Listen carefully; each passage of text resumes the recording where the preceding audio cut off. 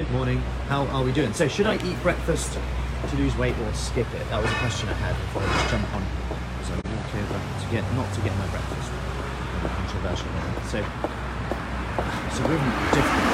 When you look at the research, you can go either way with it. So there's one study, for example, they give some people a 700 calorie breakfast, and they give other people 200 calorie breakfast, and they switch them. So you have 700 calories in the evening and then 200 calories in the morning. So they switch them. The people who have the bigger breakfast, and then a smaller meal actually lost 6 kilos more on average over the 12 weeks. So you might conclude that actually having breakfast in the morning, bigger consumption in the morning, will be better.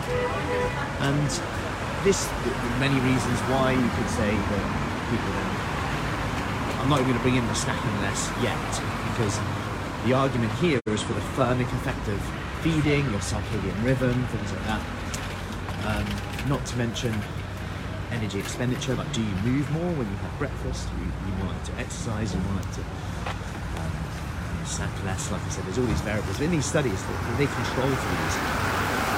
But something that they found was that the hunger levels and the satiety levels were also seems to be that people are more less hungry, if you like, in the evening when they've had a bigger breakfast.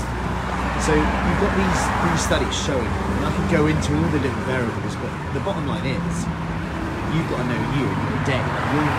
It's all well and good doing a hospital-based study, but it's not real life, right? Because you're not surrounded by snacks around you, you're not surrounded by food around you, meals out, etc. So really it comes down to this question: does having breakfast make you eat more or less right now?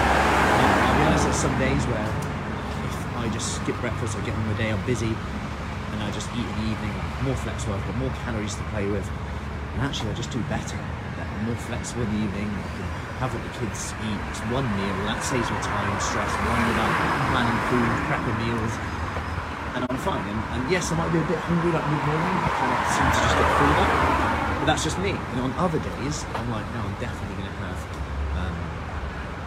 breakfast today because I'm just hungry, and I have those days. So there's some days I'll use fasting, some days I don't, and I think that's the key thing, creating your diet rather than going, I must have it, so I must fast, and we try and follow these protocols, they just don't fit our lifestyle. So really just consider, if you're on the go and you're busy in the morning, maybe can you plan something for that first thing of the day?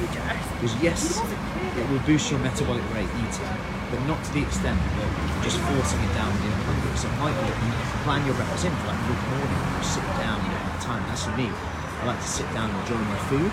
So where I like to sit down and actually enjoy my food, I'll have my breakfast, whether it's 2 p.m. or 5 a.m, and I can actually sit down and enjoy it. Yeah. So I hope that helps. Let me know, do you have breakfast? Does it help you stay fuller? Would you fast? Let me know in the comments, and I'll see you soon.